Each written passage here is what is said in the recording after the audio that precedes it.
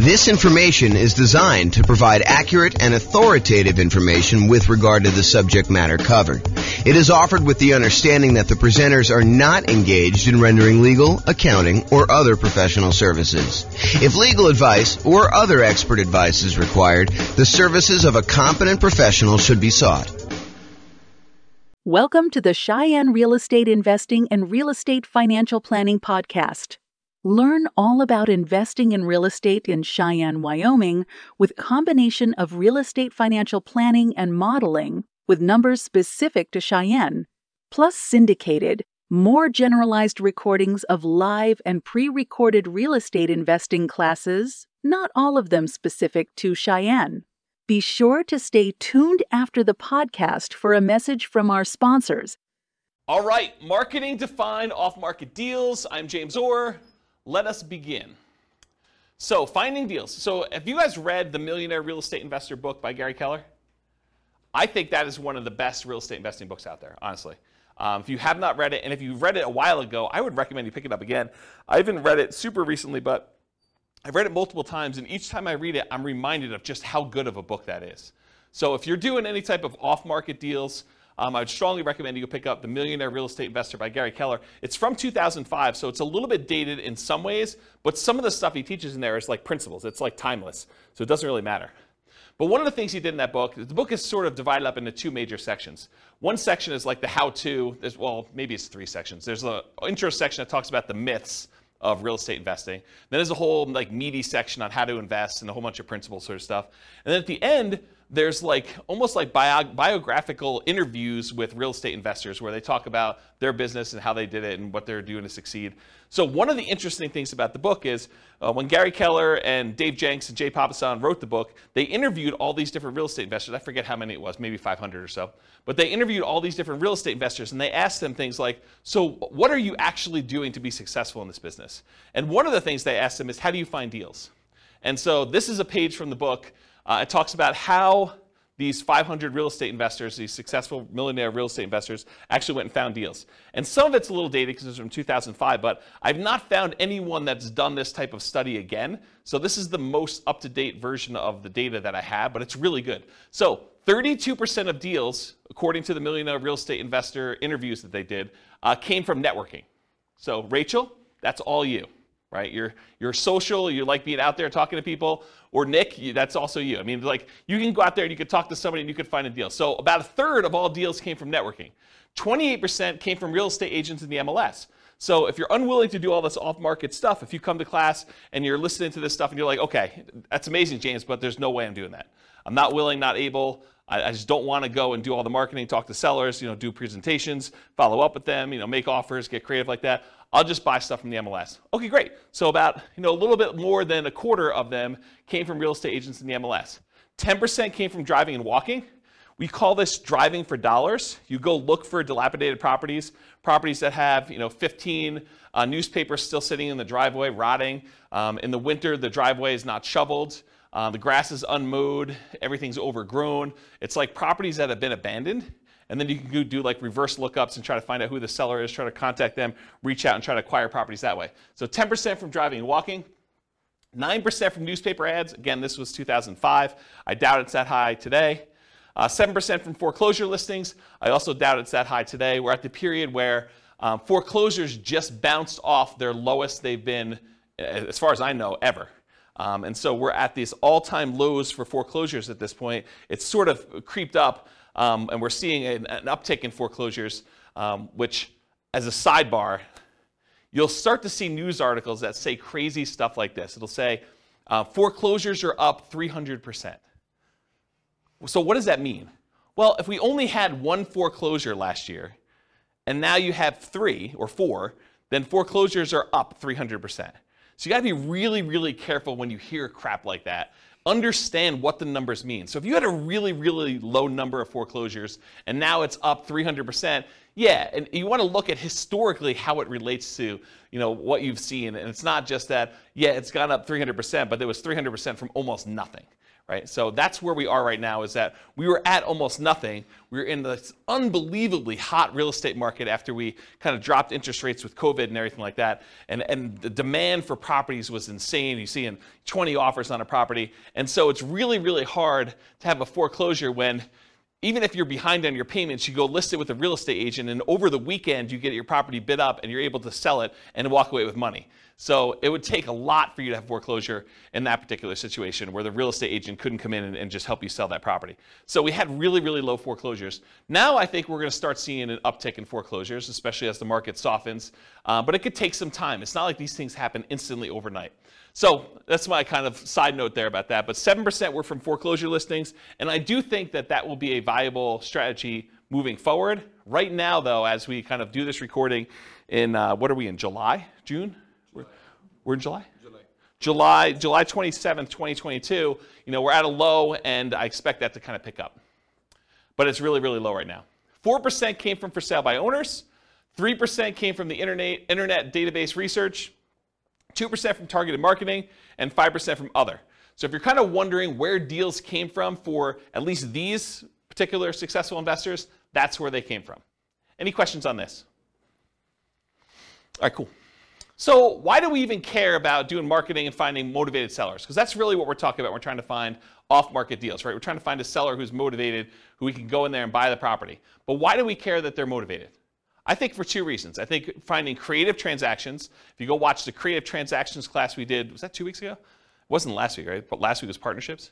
So I think 2 weeks ago we did creative transactions. So go watch that whole 2-hour class on the creative transaction strategy stuff. And then also fixer-upper properties, trying to find distressed properties where you could buy at a discount to add value in some form or another and fix them up. So those are the two reasons I think you probably want motivated sellers. You guys think of any others? That's pretty much it, right? Take a drink. So the creative transactions, just kind of for the record, owner financing, wrap financing, loan assumption, the rent-to-own, lease option, lease purchase family, agreement for deed, bond for deed, contract for deed, installment land contract, and then buying properties subject to the existing financing. So those are all the creative strategies. Go watch the creative strategy class. I can't cover a 2-hour class within another 2-hour class, which is probably going to go the full 2 hours, is my guess. All right, so when I like to think about this real estate entrepreneurship model of going out there and finding deals and doing the business of being a real estate investor, marketing to find properties, doing all this stuff, I think of it as a whole process and system that we have. And so I've taught classes in the past. I'm not going to do it anytime soon, but this is my visual of the whole business model. There's everything from your kind of goals and affirmations and stuff to the daily marketing checklist, which where we are right now is this seller's process of doing marketing to find sellers, but there's also marketing to find buyers and renters and private lenders. All the different seller checklists, your callback, your research, making offers, following up, under contract, bought it, inactive, all the buyers checklist, the dream team checklist, the property management checklist, and the different steps in that, and then the business management checklist. So tonight we're really focused in on just this one small piece, and that is the daily marketing checklist and finding sellers. How do we go and find off-market deals, sellers specifically? So this is the daily marketing checklist, and we're just covering sellers tonight. That's all it's saying there. Okay, so doing marketing. When we do marketing, marketing really is broken down into two categories: one-step marketing and two-step marketing. One-step marketing is where you can actually make the sale in one step. You put out a flyer, you give someone everything that they need to know on the flyer in order to be able to make a decision to buy or not buy, and that's done in one step. Real estate transactions are a little bit more complicated, and so those tend to be done in what we call two-step marketing. You usually do marketing in order to get a seller to raise their hand and say, hey, I'm interested, I want more information, and then you follow up and you do like more salesmanship or more information or kind of different steps in the marketing process in order to give them everything else they need to then make a decision to do that. So specifically with motivated sellers, we're trying to get sellers to raise their hand and request more information. We're not trying to buy the house on the first ad. Okay, so realize that the intent of the ads for all the stuff we're going to talk about tonight is not that we're trying to buy the house with the first ad.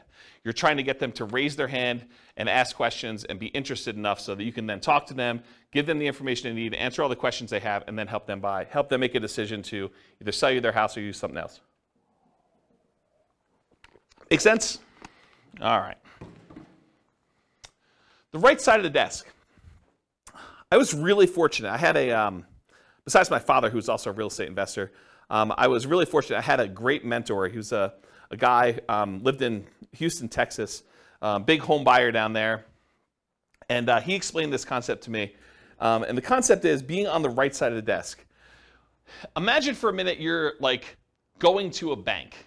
And you walk into the bank, you got your hat in your hand, you're like, hey, Mr. Banker, would you please be willing to loan me money? So he's sort of in the position of power. You're going there, and you're almost like begging them, to kind of loan you money. Do I qualify? Can you please help me? What do I need to do in order for you to loan me money? So as real estate entrepreneurs, real estate investors, what we really want to do is we want to be in the position where we're on the other side of the desk. We're on the right side of the desk where the seller comes to you and they say, so tell me how your program works. How can you buy my house? You don't want to be chasing a seller and trying to buy their house from them. You want them coming to you and saying, how does your program work? What can you do to help me? Here's my situation. Is this something that you can do to kind of solve my problems? So I prefer to have motivated sellers calling me saying, here's my situation, what can you do to help me? Versus chasing sellers and then trying to ask them, what's your situation so I can see if I can help? And I talked about the banker example. Here's one of the reasons why you want to do this though. Imagine for a minute, you're as friendly as Rachel and you want to go call for sale by owners. You want to go, for some torturous reason, you want to go onto Craigslist and everyone who advertises their property for sale, you want to get on the phone and call them up and try to have a conversation with that particular for sale by owner. And you really want to buy properties creatively. You want to buy property subject to or with wrap finance where they basically leave their loan in place and you take over payments on their loan. So one of the things you need to know if you're going to go out there and try to buy properties creatively is how much do you owe? And imagine trying to get on the phone with a for sale by owner who is in the driver's seat because they're the one advertising, they're the one taking the calls, and you're trying to ask them, so, Mr. Seller, how much do you owe on the property? They're going to be like, what? Why do you need to know that? The price is $500,000. That's all you need to know. You don't need to know how much I owe on the property. That's the problem with doing this sort of like chasing sellers. Now, if a seller calls you, very different situation. I think you're much more likely to get a compliance from a seller to be able to tell you how much they own a property if you ask them if they're calling you versus you directly try to chase them and call them. Now, that's not to say that all sellers that call you on your marketing are going to automatically volunteer that information. And honestly, with as much information technology and how much information is available in a lot of markets, you're going to be able to find this out by looking it up on the internet. However, I think if you're trying to make deals like this, you're much more likely to get compliance and to be in the right position of authority by having them call you for marketing. Does that make sense, everybody? Okay. All right, so a little story time. So this was probably 2008, 2009. 2009, I'd hired a full-time assistant to help out with marketing in order to buy properties. And one of the things we were experimenting with, and it worked out really well, is we would put marketing out there, and when they called in from the marketing, we had them go to a live answering service. And so they can call 24 hours a day. The answering service was staffed. It was like one of those, like, if you're a medical doctor or something like that, and you want like an after-hours call center where they're willing to take messages, and it's that sort of like answering service thing. And you can give them a list of questions you want them to ask anyone who calls in, and they write down the answers and they send it to you. I think it was by email at the time, and then sometimes they even record the calls and they'd send you the recording of it. So I was like, okay, let me do some experimenting, and this is what we ended up doing. So when we did like marketing out there, I think we were doing mostly postcards at the time. We did postcards out there, and then when someone called in the postcard, they got called into the answering service. And the answering service would ask these 3 pre-qualifying questions to someone when they first called in. This was completely the first contact they ever had. Okay? So imagine you're like, someone who received the postcard that says, we're interested in buying houses, and this is the answering service, and these are the questions that they're getting asked. So the question number 1 was, are you interested in selling a home? So they call in, they're like, hey, is James there? And they're like, nope, sorry, James is not here. Are you interested in selling your home? Okay, and if they said yes, they say, great. Do you own your home free and clear, or do you have a mortgage on it? Oh, I have a mortgage on it. Well, great. Are you looking to sell the property for what you owe? So within 3 questions of calling the answering service, we had basically made an offer to the seller calling in to see if they wanted to sell their property for what they owed. And if you're trying to buy properties creatively, subject to taking over existing debt, or if you just want to know like what they're willing to accept, if there's some motivation there, a seller who's willing to sell their property for what they owe is, in my opinion, a sign of motivation. And so this was a way to pre-screen sellers to sort them by motivation. Not to say that the ones that answered differently wouldn't also be deals, but these are potentially greater quality leads. Does that make sense, everybody?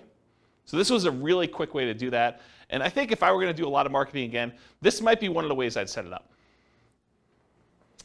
Okay, so let's talk a little bit about some philosophy. So as a backtrack, before I talk about philosophy, this class is set up in the format of a lot of pre-information about marketing, strategy, philosophy, how things work. And then toward the end, there are lots of examples of marketing pieces. I'll show you a whole bunch of different postcards so you can get a feel of actually what people are sending. I'll give you some examples of door-to-door flyers type stuff, post-it notes. I think I have some bandit sign examples in here. So you'll get a feel of some different marketing stuff in here. But first, before we get there, I'm going to set up a whole bunch of baseline stuff that I think you would benefit from knowing before we get to the examples. Okay, so this I'll outwork you mentality. Here's a quote here. It says, demand more from yourself than anyone else could ever expect. I think it's one of the basketball players. Anyone know what the basketball player was that said that? I should probably go look it up. But it was one of the basketball players. I think that he basically said, I'll demand more from yourself than anyone else could ever expect. And I think if you're going to be in this business, that's what you want. You want that massive amount of hustle where you're willing to do what it takes in order to get motivated sellers calling, doing all the stuff you need to do, returning phone calls, going out there doing your seller appointments. But I think that's an important mentality to have. I think you should develop multiple streams of motivated sellers. Don't just pick the cheapest one. Because I think what happens, and this has happened to me in multiple businesses, because I didn't learn the lesson the first time or the second time, but you don't want to go and just do one type of marketing and rely on that one type of marketing in order to bring you deals. I think you want to have a set of different strategies that all bring you deals. That way, if one of the marketing systems dries up and goes away or becomes illegal or just doesn't work anymore, is not as effective, is not cost effective anymore, then you have these other 2 or 3 to kind of rely on in order to do stuff. In my opinion, the most dangerous number in business is 1. I'll tell you the story of 72 in a second, but I'll tell you how I learned this lesson. So, I'm trying to think of how far back I need to go to tell you this. So back when I was doing real estate investing, I started off, this is probably also 2007, 2008, maybe even 2009. Somewhere in there, I was doing ads on Craigslist, and in my local marketplace, I could put up an ad on Craigslist, and if I renewed that ad every 3 days or so, I could expect to get a certain response rate. And I figured out to myself, hey, look, if I'm getting whatever it is, 1 or 2 calls a week by putting up this one single ad on Craigslist from sellers, then I could expect to do X amount of business. And I was like, but I really want to do Y amount of business, a lot more than what X was. So how can I go increase how many leads I'm getting from these sellers? And so I thought to myself, well, I could go post up twice as many ads, but you're already on there. You're kind of like fishing in the pond already. Maybe you put 2 fishing lines out, and maybe it works better. But I did some testing, and it didn't really work out the way I thought it was. I would get really good response on one, but if I did more than one, it just seemed like I was spamming Craigslist and doing it more than once. However, I could say, hey, look, I'm doing this here in Fort Collins. Couldn't I go and expand into Denver and put up an ad and actually do ads in order to find sellers in Denver? And the answer was yes. So I could go do Fort Collins and I could do Denver. I was like, well, if I'm going to do Fort Collins and Denver, why don't I go and do Colorado Springs as well? So if I do 1 in Fort Collins and maybe I'm getting 2 calls a week in Denver because the population is a little bit bigger. Maybe I'm getting another 1 in Colorado Springs, or another 1 if I go to Pueblo. And I was like, well, why am I just limiting myself to doing this in Colorado? Why don't I go and do an ad in Miami or something like that? And so I was doing all these different ads in all these different cities. And this is how we actually ended up doing the largest wholesaling company in the US. We were in 280 markets doing this wholesaling stuff. Is we were getting deals in all these markets and then marketing them and kind of selling contracts or in some ways monetizing them.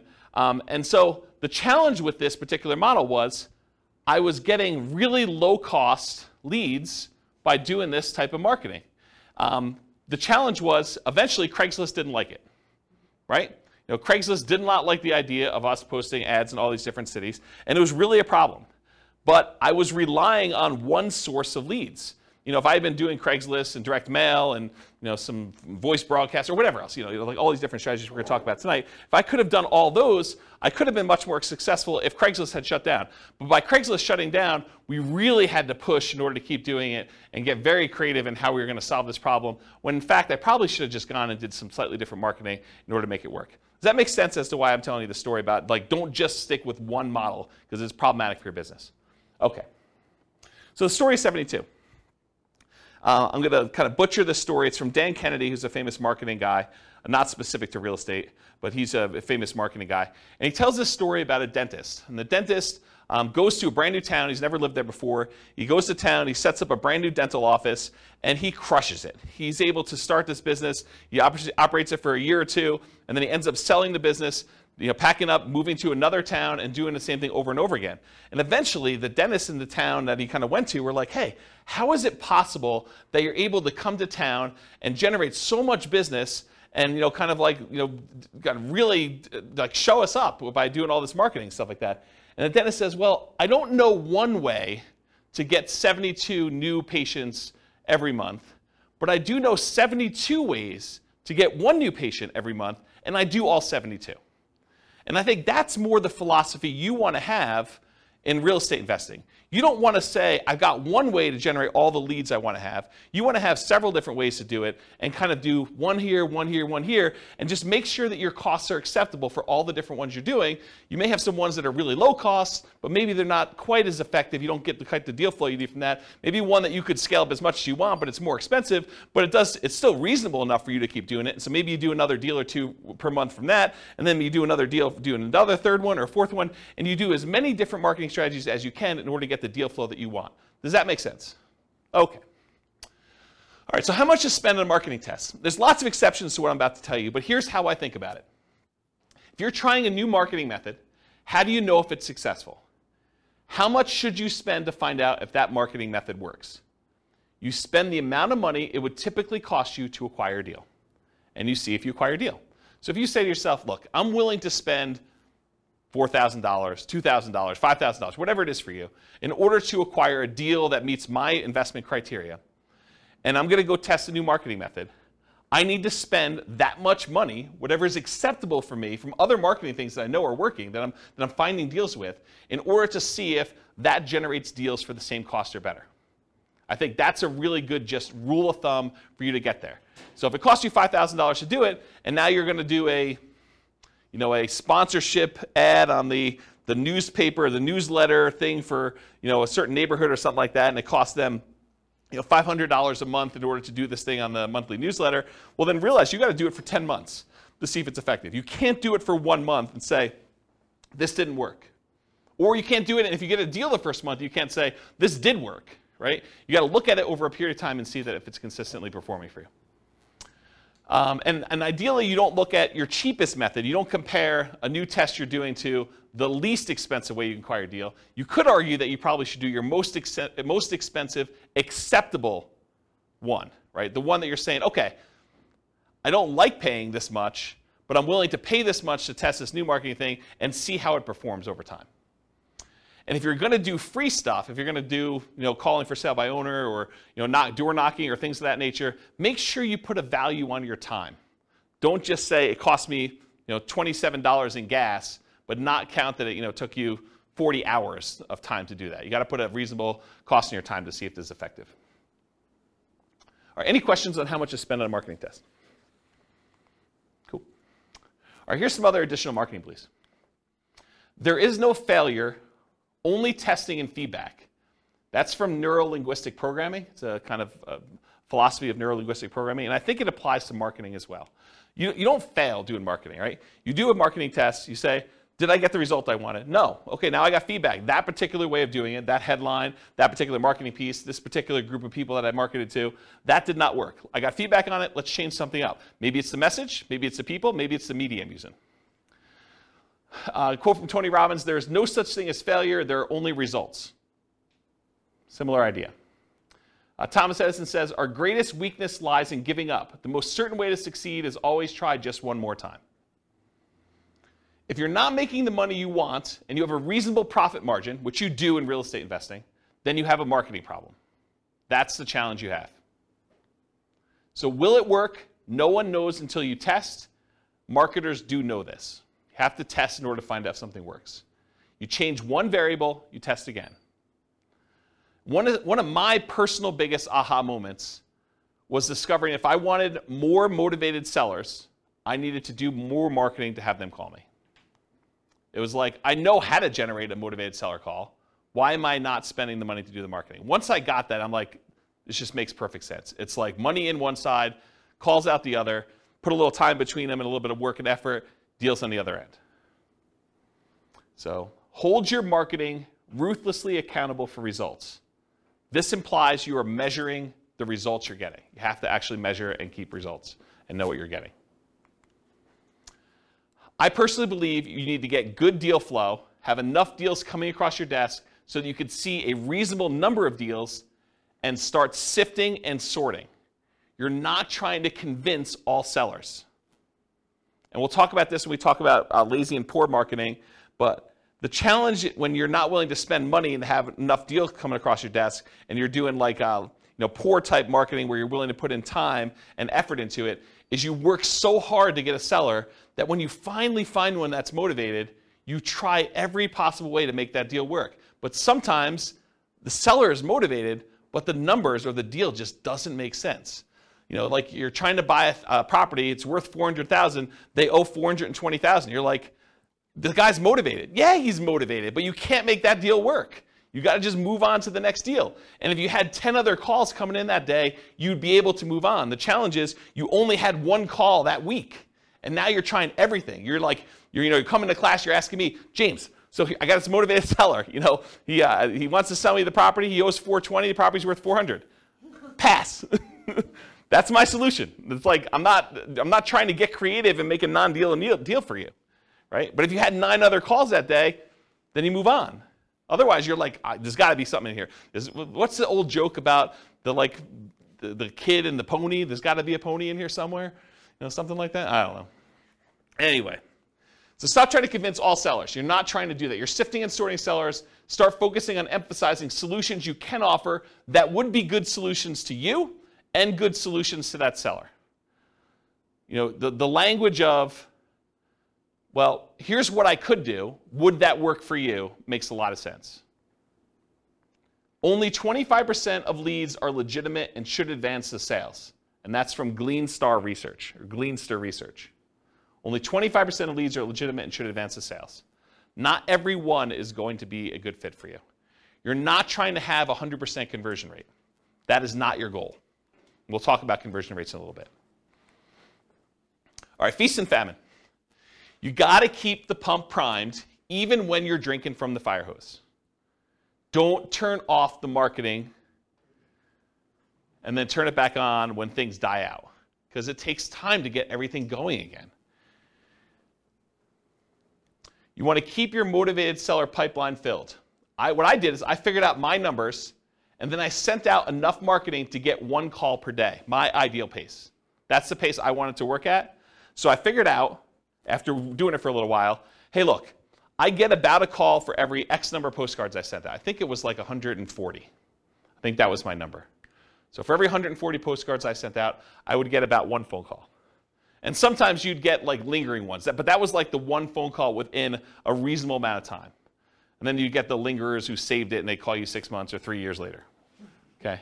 Which you do, you get those. You get a little bit of like build up over time. But I was like, hey, look, if I want to call a day, I send out 140 postcards. So you don't have to do this, but I wrote software where I had the list of people I was mailing in a database, and I just exported 140 of them a day straight to Click-to-Mail. And I would send out the postcards that way. Okay? And that would give me about what I needed. Sure, there were days when I didn't get calls. There were days when I got more than 1 call. But it was about that pace. And I didn't start it and stop it. Right? Or you could work backwards from your ideal goal. And we'll talk about how to do this in the modeling spreadsheet. But you could say, look, I want to buy X number of properties. That means I need to do this number of phone calls. This means I need to put out this amount of marketing. So you can work backwards from your ideal as well. Okay? All right, looking inside and outside the industry. So study what other people are using inside your industry and outside your industry in order to find ideas of what kind of marketing to do. All the marketing that real estate agents use to find sellers for listing, that's what you're doing too. If you ever thought about it that way, real estate agents are trying to market to find sellers who haven't yet raised their hand and say, I want to sell my property. And they're trying to find those so that they can help them sell their property and get retail price. You're doing the same thing. You're trying to find sellers that want to sell properties. Your criteria for what is a seller that you could help is probably different, but you're still doing the same type of marketing. Or real estate agents sometimes are looking for buyers, which you might be as well when you get your property, or tenant buyers, or tenants. So you can look inside your industry for ideas. But don't just get laser focus on everything inside the industry. You can also look at what's happening outside the industry, what's working that other people are not doing, and bring it into your own business. So there were not a lot of real estate agents when I started doing these real estate investor classes that were teaching investor classes in order to generate clients in their brokerage. But there were financial planners who were. Financial planners were doing, a little lunch and learn or dinner thing where they'd come in, they teach a class on how to optimize Social Security, and they would use that to generate clients. Why weren't real estate agents using that? I don't know. I just started doing it. Same idea for your stuff. Look outside your industry for people that are doing something else, and then see what you want to adopt for your business. Okay? All right, so I know I could. I don't know if I will, but I could do a whole class on this particular spreadsheet. And the last time I taught a class on this particular spreadsheet was in 2016. I did a whole class that literally just went through each box in the spreadsheet, and I talked about my assumptions and how each step worked and everything. What this spreadsheet is, it's a way for you to model how much work you need to do at each step in the process in order to do deals as a real estate investor. So each block is a discrete step, and each block tells how much time you spent there, how much money you spent there, how much money you made there, and it kind of walks you through what happened in this block, and then each block between the blocks tells you what your conversion rate is. So for example, this first block is sending out postcards. If I send out 10,000 postcards and I get a conversion rate of 0.4%, so 0.4% of the postcards that get sent out become a call into me. So now it tells me how many calls I have here, how much time I spent on that call, how much money I spent on that call, because I send out a little credibility package to each person that calls in. Then I know how many calls I get that convert to a presentation where I go meet with a seller, and I can see the conversion rate from that. And then of the presentations I do to sellers, how much it costs me, how much time I spent doing all that, how much it costs, what the conversion rate is to sellers that go under contract. And then of the ones that go under contract, how many of them did I actually close on and buy?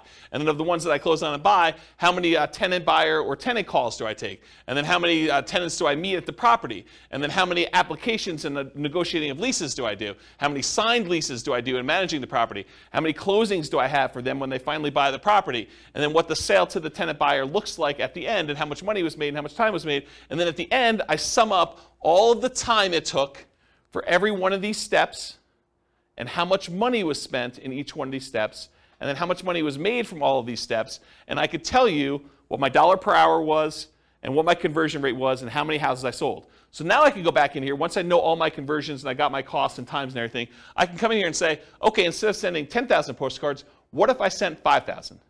And it trickles all the way through and tells me, okay, now you're going to get this many calls and this many tenant buyers and so on. And then it'll tell you here at the end, you're going to do one deal and it's going to be this amount of money, or 2 deals, or whatever it is for you. And you get to look at all. Then I added a whole bunch of additional things, because every once in a while you'll do a seller presentation and you're not going to buy it yourself, you're going to wholesale it. Or you're going to list it if you're a real estate agent, because you're going to do that too.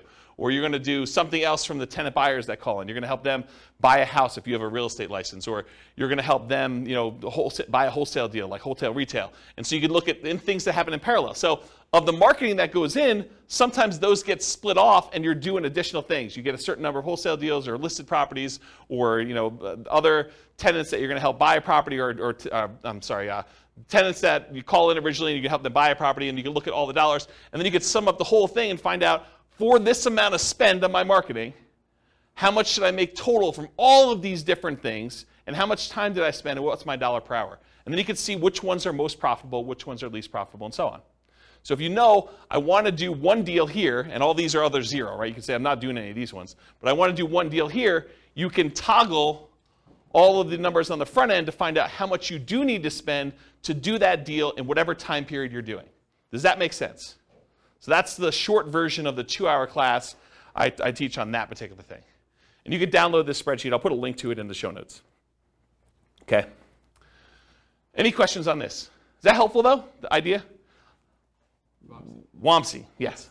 So my question is, so this is just for one marketing strategy when you like post postcards, right? So this can be like duplicated to multiple strategies, right? Yes, Wamsi. So the question was, in the one that I'm showing on the board, it is for one marketing strategy, postcards. You could do postcards and add another box for door-to-door flyers or for doing pay-per-click ads or doing search engine optimization. But you need to figure out what the equivalent time and money spent is and like all that is. And then you could have them all go up and add into this field initial calls. Or you could do a different one, because if your conversions are different for different types of lead sources, you may want to have certain parallel steps, and then eventually they all merge together into something and kind of expand out. So yes, you could do it that way. For this one, I simplified it. It's only doing postcards. Got it. Yep, good question. Any other questions? Cool. Is this helpful? Crazy stuff? Yeah. Okay, target profit. So it can vary depending on your market, but in general, I'm going to pull out a number and say $25,000 per deal, or 10% of purchase price to adjust for higher, lower price houses. Now you could decide, hey, my profit margin is $50K and my houses are really cheap, or you could say, hey, look, in my market, it's really, really hard to get a deal, period. I'd be happy with $15,000 or $10,000 or whatever. And then you could also say, look, I want $20,000 base plus $10,000, $15,000, $20,000 for each year that I hold the deal. Because you may decide, hey, look, I want to make $20,000 up front when I buy this, but in addition to that, if I'm going to hold this property for 2 or 3 or 4 years with a tenant buyer in there, I want to make extra profit per year. And you figure out what your numbers are for you making sense, and then you do that for that. And then I think, again, this varies a lot, especially with inflation type marketing you're doing, but to spend $2,500 in marketing to net $25,000 seems like a reasonable ratio to me. Okay? That's a 10-to-1 profit to marketing ratio. For every $2,500 you spend, plus some labor, because there's definitely time involved, as I talked about in the last spreadsheet, plus some labor. So for every $2,500 you spend, you make $25,000 on the deal on the back end. For every $100 you spend in marketing, make $1,000 is another way to think about it. In a more normal market, maybe your numbers go up to 20-to-1. So $2,000 for every $100 you spend. And in really, really hot markets, it might be worse than that, right? You may have to spend more money in order to get a deal and still only make the $25,000. Okay? Any questions? All right, so goal. So if you want to do 20 leads a month, budget about $2,500 a month or whatever your marketing dictates that you do. You buy one house per month. If your goal is 40 to 60 leads a month, you budget $5,000 to $7,500 a month. You buy 2 to 3 houses per month. Now realize inflation, how hot or cold the market is, market temperament, may force these numbers up. Okay? Occasionally, someone will come to class and they'll be like, James, $2,500. I wanted to do nothing down deals. $2,500, that seems like a lot of money to do a deal. Well, if you were going to go buy a regular property and do a regular loan, just to get the loan, the cost to do the loan could be $2,500. Not including anything else. I mean, you're probably still doing a lot of these costs if you do it, but you're going to have like inspection stuff if you're going to do inspections on a property. You may have an appraisal done. May not have an appraisal done if you're just doing something creatively, but to do that. What's an appraisal run these days? $800, $900, somewhere in there? Just to do that, right? So $2,500 seems like a deal. Any questions on this? All right, motivated sellers for lazy and poor folks. So lazy methods are more time than money. You have more time than you have money. I'm sorry, lazy method. I was like, that doesn't make sense to me. Lazy methods are more money than time. I was like, yeah, that doesn't make sense. So more money than time. You're willing to spend money because you're unwilling to do manual labor in order to find motivated seller leads. It's easier to scale up in size. You just spend more money, you get more leads coming in. It's harder to scale up when you're doing poor marketing methods because you have a limited amount of time that you can spend. Okay? You sift and sort for great deals. You get enough leads coming in where you're just basically saying, this is what I can do to help. Does that work for you? They say no. Great, you follow up, but otherwise you move on. You're not trying to force a deal. With poor methods, you have more time than money, and you're willing to invest that time to find motivated sellers. It tends to be time intensive and therefore harder to scale. You tend to want to work or overwork every lead, leading you to try to make non-deals or bad deals into deals. There is some overlap between the two. One example is bandit signs. If you buy bandit signs, which are relatively inexpensive, and you go out there and you're manually putting them in yourself, driving all over town and doing 10 hours worth, that's more a poor marketing strategy. If you buy bandit signs, you hire someone else to go do it for you, that's more of a lazy strategy. Okay? All right, so here are the lazy methods. And I'll tell you which ones I've done. Billboards and bench signs. I have not done that. But you could go get a billboard that says, we buy houses, call this number. You could go get a sign on the bench where people are waiting for the bus that says, we buy houses, call this number. Car signs, I've not personally done this. I know a bunch of clients that have. But you basically get one of those magnetic stickers or one of the car wraps that basically says, we buy houses, call this number, we'll buy your house. We'll take over payments, whatever you're doing for your thing. We'll talk about marketing headlines here in a little bit. I've not personally done car signs, though. Direct mail, done a ton of direct mail. You can do postcards, you could do handwritten letters, you could do regular letters, you could do oversized postcards, you could do saturated mailings, geographic saturated mailings to entire postal areas. You could do targeted mailings to foreclosure properties. You could do ones to recently divorced people, bankruptcy, probate. There's all sorts of things we're going to talk about here toward the end. Websites, pay-per-click. I think I did some experimentation with pay-per-click early on, but I haven't done much with it. But you can do you could go onto Google AdWords, and you could pay Google to come up when someone searches for, sell my house fast in whatever your marketplace is.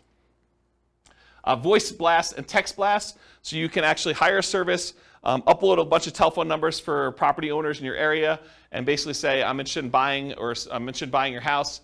And do that. You could do it either via text or you could do it via voice broadcast. I never did text. I did a bunch of voice broadcasts for a period of time. So we would do voice broadcast messages to answer machines and live answers. So we had 2 different messages. And then if people were interested in selling their house, they'd either leave a message or contact us back, call us back on a number. Newspaper advertising. I did a ton of newspaper advertising. It's actually one of the more effective ways in some cases. We would do ads in the paper, just like classified ads. We also there was like a monthly publication. Is it Fort Collins Forum? Does anyone know? It was like an old newspaper. I think it was called Fort Collins Forum. And we'd have like a half-page ad covering the full front half of a newspaper ad, and we'd buy that each month. And that was pretty effective. But it's harder to do newspaper these days. Radio, television ads. So I didn't actually do this, but my friend Brent, who I told you about in Texas, he actually, at one point, before he actually died really tragically, a long time ago, about a decade ago. But he actually acquired the rights to WeBuyHomes.com. I don't think he had WeBuyHouses.com. I think he had WeBuyHomes. And then he had 1-800-WeBuyHomes and 1-800-WeBuyHouses, which is the same phone number because it stops at like HO. So it basically had the telephone number and that. And what he was doing is he was licensing out the rights to different marketplaces to do that. And he had a professional video done and professional radio spots done. And you could run these. You don't have to do any customization because it's the same number. But you basically run that ad in your local marketplace, and then the number calls through. And based on your location from where you're calling, the telephone rings into your office or wherever you want it to go. You basically had them direct where you want it to go. And so he did a bunch of television stuff. I didn't personally do it. But that's one of the things he was doing. So you could do radio and television ads. You can also do Yellow Pages. Yellow Pages are mostly defunct now because of the internet. But there were some interesting lessons to learn from things that people would do in the Yellow Pages. Instead of just advertising in like the real estate services section, some people would advertise in the money to loan section. Because if you think about like where your sellers are coming from, a lot of times they're looking for solutions other than selling their house before they get to the point where they realize they need to sell their house. And so a lot of times some investors would actually have a separate business that would make loans, and then they would use that as a lead generation tool in order to find sellers that were going to be early on in their pipeline. Does that make sense, everybody? What I said? Okay. All All right, any questions on these lazy methods? We're going to go into some detail here. Yeah, Ben. So you said for the direct mail, you can mail to foreclosure houses and people who got divorced recently. How do you get to know that information? The list? Yeah, I'll give you some sources for lists here in a little bit. Yeah, these are places you can buy them. Yep. So the question was, where do you get the list for people going into foreclosure or people that had a bankruptcy or something like that? And you can buy it from list brokers. Yep. Okay, any questions on lazy methods? We're going to go into some detail on mostly direct mail. I think that's mostly what we're going to cover from tonight in detail. Any other questions on this stuff? All right, cool. So here's some of the poor methods. If you're willing to put in more time, bandit signs as an example, although I told you if you want to do bandit signs and make them lazy, you can actually pay someone to do them. But bandit signs are those yellow corrugated plastic signs that go out there. You may have seen them, says, lose weight now, or, you'll see them in new construction neighborhoods where people are advertising, sign up for this internet service or sign up for Comcast or Xfinity or whatever it is. So you'll see those types of signs, or you'll see them sometimes for like churches. They'll say, church service, and they'll kind of use those. But you could use them. It says, we buy homes, we buy houses. I'll show you some examples of those. And then you go out and you put them into major intersections. They'll disappear. They're disposable media. Don't think that you put it up there, it's going to last there for months. You'll put it up there, and maybe you'll get a couple hours if it's a really busy intersection, and the sign police are not out doing that. Also, depending on your area, they may be illegal, just so you know. And you may get a call from, the police or code enforcement or something like that telling you you can't put your signs up anymore. We're going to charge you X number of dollars per one you do. Please go take them down or whatever they'll tell you. So realize in some markets it's really hard to do or hard to keep those up. But otherwise they'll disappear. Realize that you're spending the $10 or whatever it costs these days in order to get the sign, plus the labor to go put them up there for a certain amount of limited exposure for whatever time period you have them up. Business cards, I'll show you an example of a business card with a little twist on it here in a little bit. But if you want to see good examples of other real estate investors with their business cards, go to investor meetings and ask them to see their card. Go talk to other investors and ask them if you can have a copy of their card and see what they're using. And there's lots of variations to these. There's some gimmicky ones. There's some like really straight up business ones. There's some more like mom and pop-ish sort of ones. So everyone has their own little variation flavor on how they do their business. Contacting for sale by owners, this is Rachel's special. She's going to call the for sale by owners because she's really social. So she's going to go call for sale by owners. You can go on a Craigslist or any other place they're marketing it and just make phone calls, reach out to them, ask them if they're interested in selling their property. If you're interested in this strategy, there's a decent book. Wendy Patton put out a book. This is probably a 15-year-old book at this point. But her book is called How to Do Lease Options and Subject to Deals. And she talks about a strategy of calling for sale by owners and trying to get them to lease option the property to her or buy the property subject to. And in the softer market, I think it would work great. Not something I'm willing to do. I'm an introvert, in case you can't tell. So contacting for sale by owners, that's one of the things you can do. Door knocking. Someone laughing that I'm an introvert? You can go door knocking. So you can go door to door and actually try to buy houses that way. Anything interested in there? Door to door flyers. We'll talk about some examples of those. I'll tell you a story about this. So my father was a real estate agent, and he was the #1 agent in his office using this strategy, using flyers. And so here was his little niche. I'll kind of tell you his little secret sauce of how he kind of became #1 agent in his office. And I think this does apply in some ways to real estate investors, although not the buy side. Here's what he would do. So back when he was a real estate agent, the HUD and VA foreclosure list would come out every, I think it was Tuesday. I don't remember exactly the day now. But I think it was like Tuesday morning. And so what he would do is he would get up at like 4 o'clock in the morning and go down to like a really open, like early coffee shop and get a copy of the latest newspaper with the latest HUD and VA list of properties that were coming out. And as a real estate agent, anyone could market the government's HUD foreclosure and VA foreclosure list. So you can go, any real estate agent with a license could go and market these. So what he would do is at 4 in the morning, with his coffee and his paper in hand, so he would drive around to the new list. Maybe there were 10 properties or 20 properties on there, I don't know, depending on the week. So you'd go look at the properties, so you'd like, oh, this one looks interesting, and this one looks interesting, this one looks interesting. And he'd pick, half a dozen properties or a dozen properties, and then he'd go back to our home office, and he had a copy machine there. And he would he'd hand write out a flyer. He had a flyer template, had like 2 little bald eagle, like U.S. official-looking, symbol-looking things in the corner and said, HUD foreclosure, VA foreclosure, if you're interested in buying this property in your neighborhood at, and have fill in the blanks, 1, 2, 3, 4 Main Street, it requires X dollars down, and with X dollars down, your payment would be X per month with your whatever this interest rate assumption was and all this other stuff. So he basically had this like little one-page flyer. And he'd print up 150, 250 flyers, whatever it was, that would kind of saturate the area around that particular property. And then as a teenager, I would go deliver flyers all day. And so I'd go out and walk the 200 nearest houses to that particular property with that particular flyer. And on the back, he had all 6 or 7 different properties with just a summary of them in case you're interested in any other ones. And he would just put out 200 flyers or so per property, 10 properties or so a week, somewhere around there. And he'd sell a bunch of them, a couple a week, where he was just out there doing that. And so if you want to do flyers can be really effective for finding, in this case, buyers, but it could also be effective for buying sellers as well. We've done some flyer type stuff, mostly door hangers and sticky notes is what I've tested. I haven't done as much flyering for that stuff. And by the way, I've not done door knocking personally. Okay, so we'll talk about some sticky note stuff. Driving for dollars, we talked about that, going around trying to find abandoned properties, dilapidated properties. Flyers and free flyers. So the flyer method we've kind of talked about, but the free flyer method I think is interesting enough. So for somebody who doesn't have a lot of money, you can go find 3 other businesses that are non-competing with you, the pizza guy, the car wash guy, the homeowner's insurance guy, whatever it is, and you could get them to each be willing to pay 1/3 of the cost to deliver 500 flyers to a particular neighborhood.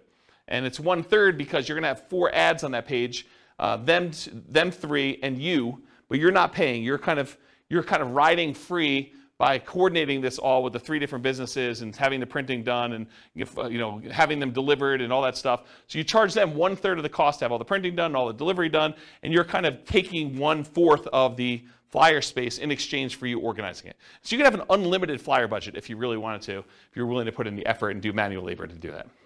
Okay?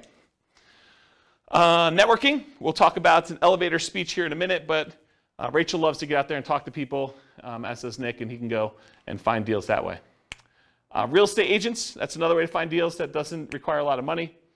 Posting ads, if you're going to willing to go on like these websites like Craigslist or places like that, you can put some ads up there. Promotional clothing, the We Buy Houses t-shirts and We Buy Houses, sponsoring the baseball team and stuff like that. You can also find real estate wholesalers and bird dogs who are willing to go out there and find deals, and then they'll sell them to you for a fee. So realize you can go do that. And then websites, you can do search engine optimization so that your website comes up for people searching for Sell My Home Fast or We Buy Houses in whatever market you are, so that your website comes up for that. Or you can do content marketing, write articles that are solving the problems of the sellers that are trying to solve their problem. I can't afford my payments anymore. What can I do? How can I borrow money to stay in my home? And you write solutions to those problems. And if that solution doesn't work for them, they may want to have you out there to buy their house by having a little ad on there. Or doing social media. Okay. Any questions on poor methods? Have you seen any numbers on anything social media related on conversion rates and how well it's done next to some of the other? No, I haven't seen actual numbers on the conversion rates for social media. My guess is that they're really low because I know the stuff for real estate agents. I mean, in general, if it doesn't take much time and effort to do, it's usually not that effective, right? So that's been my experience. All right, any other questions? Cool. 3 M's marketing. So whenever you think about marketing, there's really 3 M's to do this. This is Dan Kennedy stuff. The market, who are you marketing to? The message, what are you saying to them? And media, how are you getting your message to your market? So we're going to look at each one of these in detail. So the market, who is your ideal market? If you're wanting to get owner financing, you got to be marketing to properties that don't have mortgages, something that's free and clear. About 1/3 of the entire real estate market is owned free and clear. They do not have a loan in their property at all, and that's according to the U.S. Census data. If you want to go buy a property from somebody who may not be in touch with what's happening in your marketplace or may have inherited a property, you can focus on out-of-the-area owners or absentee owners. You can go look up a list of property owners where the tax bill is being sent to an address other than the property address. And there's variations on this absentee owner list. There's ones where the owner's address is just another address inside the city, or the owner's address is in another town, sort of somewhat local, or the owner's address is in another county or another state or out of the country. So you could pick whatever list you want to focus on in order to find sellers that are whatever distance from the property that you want. Let's see here. Distressed sellers, so find lists of people that are in foreclosure or pre-foreclosure, or that recently got a divorce or a job transfer or had some other type of loss, like a fire in the property or something like that. So some other thing that is distressing the seller, and you can find some of those lists. Some of them are harder to find. Job transfer is probably really hard to find. A lot of the other ones you can probably find pretty easily. House characteristics, maybe you only want to buy duplexes or triplexes or fourplexes. You can kind of narrow your list down and market only to those things. You only want to buy 4-bedroom properties, or properties that have at least 2 bathrooms, or properties that have oversized garages, or properties that are horse properties, or properties that you can bulldoze the property down and do some type of development on it, or you could do things based on lot size. You don't want to have too big of a lot, or maybe you really do want to have big lots. Whatever it is that you want to do in order to do characteristics of the property, you can kind of market to that particular list. And then anything other than that, bankruptcy, divorce, whether they're people who recently got married, probate, or assisted living, you can kind of focus in on whatever niche you're trying to serve. Any questions on market? All right, this picture is from the Millionaire Real Estate Investor book by Gary Keller. And in this, he basically determined which part of the real estate market was ideal for real estate investors. And so there's 4 different characteristics he's measuring here. How well they cash flow, how much hassle they have, how much appreciation they typically have, and how liquid they are, how easy are they to get in and out of. And he talks about low-end properties, average properties, and high-end properties. And then he shows you, on a scale of cash flow, whether it's low or high or medium, hassle, low, high, or medium, appreciation, low, high, or medium, and liquidity, low, high, medium. So for example, liquidity, low-end properties have low liquidity. Okay? Then it goes up, and for the average property, they have relatively high liquidity. It's easy to buy and sell them. And then as they get more expensive, they also have low liquidity. As for appreciation, properties on the low end tend not to appreciate as fast as properties in the average, and properties on the high end are about medium. Okay? For hassle, low-end properties tend to have the highest hassle, average properties tend to have the lowest hassle, and high-end properties tend to have high hassle as well. And then low-end properties tend to have the best cash flow, average properties tend to have intermediate or medium cash flow, and the high-end properties tend to have a little bit lower than medium, but not quite all the way to the low cash flow. So if you look at where are these curves at their best, and you'll find that it's not the very, very low end, and it's not the very, very high end. The great deals tend to be at like the quartile, about the 25th percentile of the marketplace, and good deals tend to be in this kind of like median section around the 50th percentile. So if you ever heard me in another class say, we typically like to invest in the second quartile. You don't want to be buying the cheapest stuff. Although, as I say this, there are niches where you could decide, hey, listen, my specialty is low-end properties, or my specialty is luxury properties. And you can make that work. But in general, the kind of sweet spot is that second quartile, not the cheapest stuff, and usually below the median. Okay, so that's generally where it is. Now, does it have to, if you say, I don't buy, median's 500,000, I'm not buying 505, no, you can go a little bit above it, but you don't want to be crazy. Okay, any questions on this? Being in the middle of the market. Cool. All right, so here's some example motivated seller marketing headlines. You could do stuff like, we buy houses, or we buy houses cash, or we buy homes, or we buy homes cash, or cash for your house, cash for houses. Sell now for cash, cash now for your house. Sell your house in 9 days. Here's one I like. How to sell your house as is for a fair price on the date of your choice. Or how to sell your house for full price on the date of your choice. How to sell your house as is for a fair price in 9 days. Discover how to sell your house quickly. Sold in 9 days. We buy houses, we take over payments. Stop foreclosure, avoid foreclosure, facing foreclosure. We buy houses any condition or situation. We buy houses any price or location. So those are some different examples of motivated seller marketing headlines that you could possibly use. Nick? What's the 9 days? Why 9? Specific number, and you can do it. something that you can perform on. If someone is really distressed and they're like, look, I need a quick solution, someone that could buy their house in 9 days is attractive. I just wondered why 9, that specific number. Yep. At least the amount of days to be able to close a deal. No, I mean, you probably could close faster than that. You can do 8 days. You can do 11 days. Whatever you want to do. Yeah. Should be believable. Any questions on headlines? All right, so here's an example, probably one of our first examples of actual marketing. Alternative headlines, often used on media like sticky notes or some postcards. Notice, warning, or attention homeowner. So this is a sticky note. I licensed the ability to use this from a guy named Richard Roop. He does a bunch of marketing stuff for real estate investors. And so this is the example that Richard Roop uses. We've done these and they've worked really well. In fact, I have a funny story. So on this thing here, when you print them out, this shows up in blue. It's like Richard's initials and number 37. And we don't change it. It's always 37, no matter what it is and who it is. So I get this really nasty phone call from a seller who's like, if you ever put this sticky note on my door again, number 37. So she's all mad and worked up, and you can hear her crumpling it up in the background and throwing it away.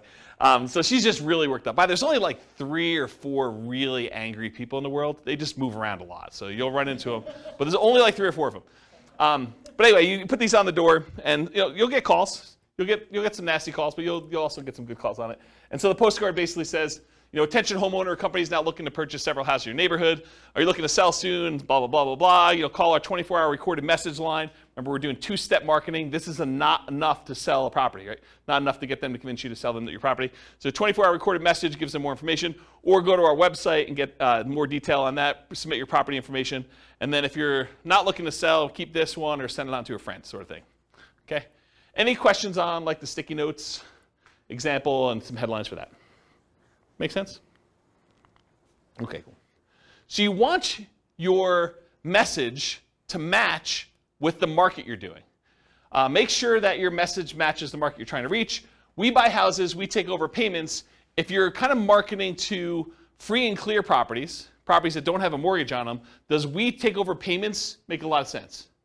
No, not really at all. What if you're trying to buy luxury properties, like $1 million homes? Does we buy properties cash, any condition, make a lot of sense? Maybe not. There's probably some disconnect there. Maybe you'll catch 1 or 2, but I don't think that's the message you'd primarily want to target. It's sort of like fishing, right? If you're fishing and you throw a certain type of bait in the water, is it possible you could catch a shark with a worm? Maybe. You're probably not catching sharks with worms, but it's possible you could. You're much more likely to catch a shark if you use the bait that sharks like, or you're much likely to catch the other fish using the bait that fish likes. So cash for houses tends to work and resonate better with lower priced homes. And then watch any foreclosure messages to make sure that you're targeting the right list for that too. Any questions on that? Multiple contacts. So you can double your transactions if you follow up. If you just do like this one hit and you don't follow up with anyone who calls you or does anything like that, expect your closing ratio to be much lower. But if you talk to someone on the phone, even if the solution is not good for them at that time, but you follow up with them over time, they've already expressed some level of interest, and a lot of times their situation changes. You can almost double your transactions, or in some cases more than double your transactions if you actually follow up with people. Or you can half your marketing budget to do the same number of deals. Another way of saying that. So repeat hits and repeat marketing, repeat mail to your mailing list, repost banded signs, renew ads. Part of the credibility you build up is when they see your ad all the time, right? If you only ran the ad once and someone is considering using you, but they go back to that newspaper or they go back to that source wherever they saw your ad and they don't see your ad anymore, they think that, yeah, I'm glad I didn't do a deal with that guy. He's out of business already. Okay? Meaning top of mind? Yeah, top of mind. Yep, that's another way of saying it. Yep. But there's also a credibility factor too, right? Like if you just disappear, they don't know if you're still around. Offer made follow-up. Does everyone accept your offer? For every offer you make, does everyone accept it? Absolutely not. Nope. So send a thank you note immediately. Put the seller on an automated mailing list for more frequent follow-up. I recommend monthly. This will double your closing percentage. So if you were closing 1 out of 20 before, with proper automated monthly follow-up, you'll close 1 out of 10. Credibility packet and testimonials include a benefit-laden information about how you help sellers, plus testimonials. Often you'll mail this out as soon as the motivated seller calls, and we have their mailing address. And then bring a copy with you when you meet the seller for the first time, and give them a copy even if you sent them one in the mail, and say, here's some propaganda about me in case you haven't seen it. I'll put a link in the show notes to my credibility packet so you can see it. And if you don't have testimonials, if you're just getting started, get regular testimonials from your pastor or some people that you've helped out in another business, or anything people can say nice things about you. The better, more specific to real estate is, the better. But if you don't have it, work with what you have. Any questions on credibility packet testimonials? Cool. Commit to improve your response rate in all your marketing. So each marketing campaign that you do is a horse race. You always want to be testing one variable with 2 options to find out which one's going to win. It requires you to measure your results so that you can improve them. Focus first on testing headlines to get the maximum response. So headlines are the easiest thing to test. It's often the biggest impact. And as you do more testing, be careful of improving response while sacrificing quality. Conversion on the back end. For example, you could boost response by saying full price instead of fair price, but it might be at the expense of getting acceptable deals to you. So you can get more calls, but maybe you're not converting as many because you changed your wording. Does that make sense? Okay. More ways to respond tends to increase response. And then other things to test beyond copy might include 800 numbers versus a local number, your website, your email, your fax. Although faxes are kind of going out of the way. People still use them, especially older people. Any questions on this? Cool. Ratios. So there's 3 different books that I'm aware of that have actually cited how many deals you need to look at, how many offers you need to make to get a certain number of deals done. These are the 3 books. Real Estate Riches by Dr. Dolph DeRoos. It's part of the Rich Dad Real Estate Investor Series, Robert Kiyosaki's guy. But the actual author is Dr. Dolph DeRoos. And he talks about the 100-10-3-1 rule. You have to look at 100 properties, you make offers on 10, you get 3 accepted, you close 1 deal. Carlton Sheets, who's been off the air for a while now, his no down payment course talked about the 50-1 rule. So you have to look at 50 properties, talk to 50 sellers in order to get 1 deal. And then the Millionaire Real Estate Investor book by Gary Keller and others, he has the 30-10-3-1 rule. So you look at 30 deals, you make offers on 10, you get 3 under contract, you close on 1. And then Weekend Millionaires, Frequently Asked Real Estate Questions by Mike Summey and Roger Dawson. That book talks about a 30-1 ratio. Look at 30 deals, get 1. Really, if you're looking at the top 5% of properties, you're trying to find the best deals, right?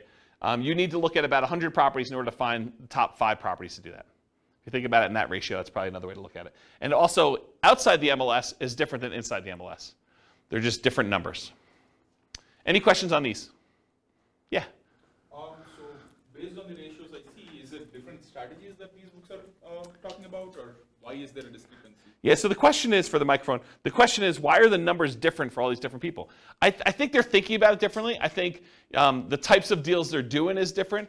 I also think these aren't exact, right? It's hard to give a number when you're teaching students, because these are all people teaching it in the book, right? It's hard to give a number when I'm the one doing the presentation versus you doing the presentation versus Bill doing the presentation, right? You may be able to close 1 out of 5 because you're amazing. I may be 1 out of 20 because I'm incompetent. And Bill's just sort of between us, right? It could be all over the place. So the numbers are sort of just a general guideline to begin with. And I think looking at them, they're pretty close, right? I mean, they're not that far off. So. But is 30:1, the book that says 30:1 necessarily good than the book that says 50:1? So the question is the book 30:1 a better book than the one that does 50:1? No, I don't think so. And the other thing I'll add about this is, let's say you come to me at a class, you say, James, I don't know what you're talking about 30:1. I'm closing every 2. And what I would say to you is, maybe you're not doing good enough deals. Maybe you're not making your offers low enough where you're getting too many accepted, right? Maybe you should be more selective. So you could go in there and offer full price. I'll pay you full price. I'll get a loan. I'll buy your property. Well, yeah, it's easy to get those accepted, right? Yeah. If you're coming in, you're like, I'll pay you half price. Maybe you're not getting, 1 out of 100. Maybe you're 1 out of 200. But maybe that's okay for you. Yeah, Ben. Just a thought too on that. I think when you have a more targeted marketing so that the leads that you initially get are higher quality leads and they're more expensive too. Yeah. So they're different kind of deals too. Yeah, Ben says, maybe you're doing more targeted marketing where you're doing probate lists or bankruptcy lists or foreclosure lists, and you expect your ratio to be higher or something like that. You expect it to be more motivated, and that's definitely a possibility. Yeah. Because Golf does like 100-unit commercial, 100-unit apartment complex deals and stuff. Yeah. So we're talking about different types of deals in there. Absolutely. I mean, there's lots of variation in this, right? I'm just trying to pull these out of different books to show you at least what some have said. And if anyone knows of, even on the recording, if anyone knows of another book that gives numbers, or even another website that actually gives numbers based on some data, I would love to know about it. So feel free to reach out to me via email. Any questions on ratios? Cool. All right, testing versus buying tested marketing. So you could write your own marketing. I mean, I'll show you some different examples. You can go find a ton online. You can go write your own and kind of use that and test it with your own marketing dollars. And when you do your test marketing, you're testing the market, who you're mailing to. You're testing the message, which is what you're kind of creating yourself. You're testing the media, how you're getting the message out there. And then you're testing your sales skills. Or you could buy marketing from someone who has 100 students who have sent out 100,000 pieces of mail, and you know that the marketing message is effective and works, and then you eliminate one of the things that you're testing. You're still testing the market. You're still testing the media, and you're still testing your sales skills, but at least now you know that the marketing message is sound because you bought it from somebody who's had a whole bunch of students test it in a bunch of different areas. Okay, so I personally, once I understood this, I went and I bought rights to use someone else's marketing materials. I did not create my own. I would tweak stuff just a little bit, but for the most part, I was borrowing Richard Roop stuff. I'd pay him a license to do it, and I would actually do it. So do what you want to do. Yeah, Rachel. Do you feel like, compared to when you were doing this, and now the market is differently saturated in terms of wanting to see something unique versus getting 5 postcards that say the same thing?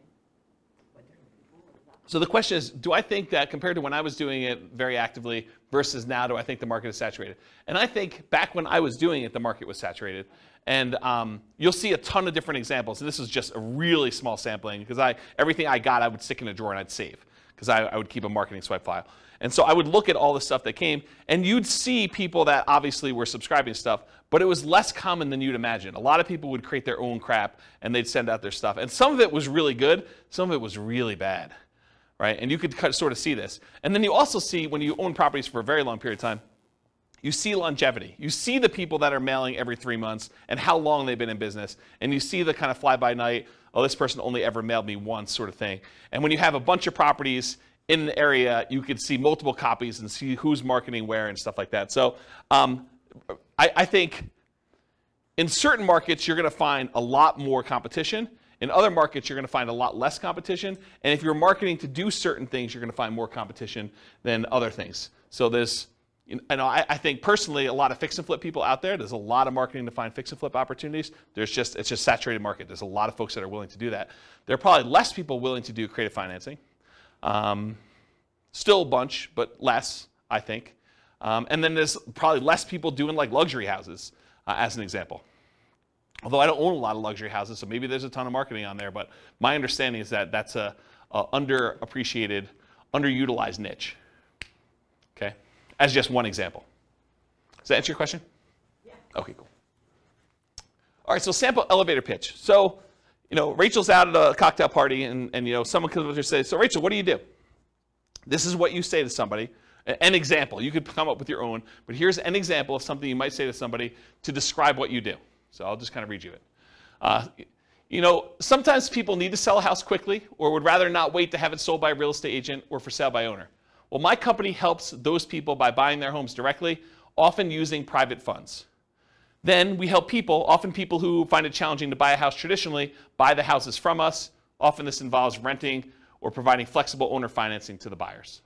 So that would be an example of an elevator pitch that you might use. Now, if you were trying to raise private money, you might say that same thing, but after where you say my company helps those people by buying their homes directly, often using private funds, you might add in an additional thing about private funds. We help investors who are wanting to have alternatives to the stock market investment where we help them, we pay them a return on those funds or something like that. So you could add that in there as well. Does that make sense? And adjust this for whatever you're doing in your business. Cool? Okay. All right, so here's a sample business card, and you guys there's lots of different, real estate investor business card variations. The reason I want to show you this one is it has an interesting twist that I've not seen used before. So in the state of Colorado, at least, the raising of private money is technically a licensed activity. You're supposed to have a license in order to borrow, like collect money from someone and give them a note secured by property to do that. So it's technically a licensed activity. And you're not supposed to go out there and actively advertise that you want to pay people a return for their money. That's a no-no. You're not supposed to do that. So the way that I thought about this is I'm supposed to disclose that I'm licensed. So why not use my license disclosure as a kind of sort of backdoor advertisement? So for my business card, the front of the business card looks like a traditional, I buy houses and apartments, private real estate solutions, has my contact information on there, my name, that I'm licensed, professional real estate entrepreneur, has my address, my website, and my email address on there. Nothing surprising about there, and this really kind of grinny photo on there, which people have told me I look a little crazy in that photo, back when I had hair.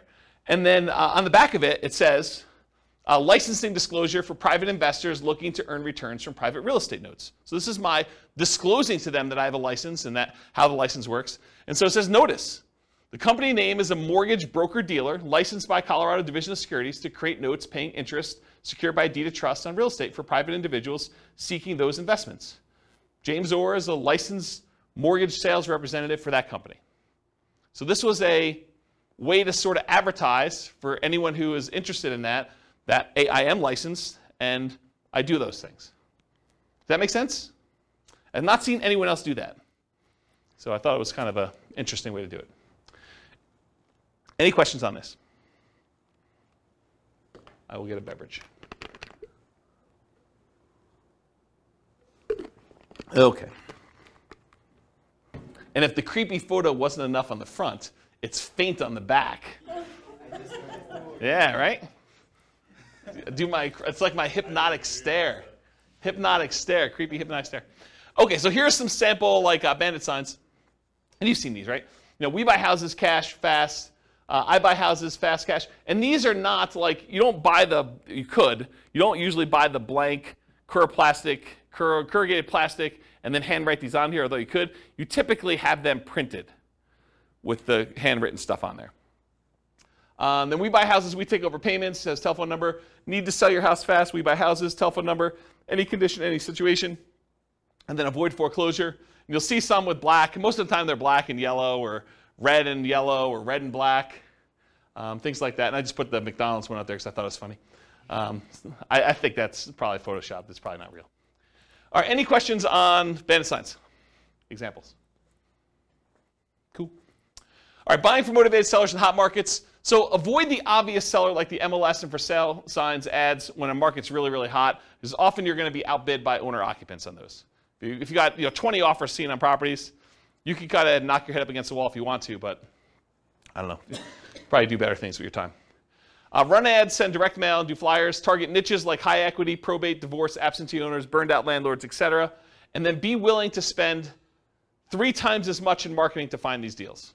It's a premium you pay for buying in a hot market. Network and seek referrals, solve problems. So sellers don't give away equity. They don't give you equity. What do? They trade their equity for solutions to problems. They're not giving you $20,000 or $30,000 or $40,000 in equity. They're saying, hey, look, I got this problem. I need a solution. I'm willing to trade you this equity for a solution to that problem. And then be willing, in some cases, to pay full retail with creative terms. That's one way you can deal with hot markets. And we're sort of coming out of a hot market right now. Fed just raised interest rates again today by 0.75. It's a second or third increase. Third increase, yeah. So, they're trying to slow down inflation. They're trying to fight inflation. And one of the ways to do that is adjust interest rates, which slows down the real estate market, and a lot of things are tied to the real estate market. All right, any questions on hot markets? Cool. All right, let's talk a little bit about direct mail. I like direct mail. So what are the pros and cons of doing direct mail? So I'll just kind of share some with you. You have a lot of control when you do direct mail. You do a lot of testing. You control when it goes out, how it goes out, all that stuff. Your coverage and reach, you can have really good coverage. You can have really good reach by going, long distance. You do stuff local.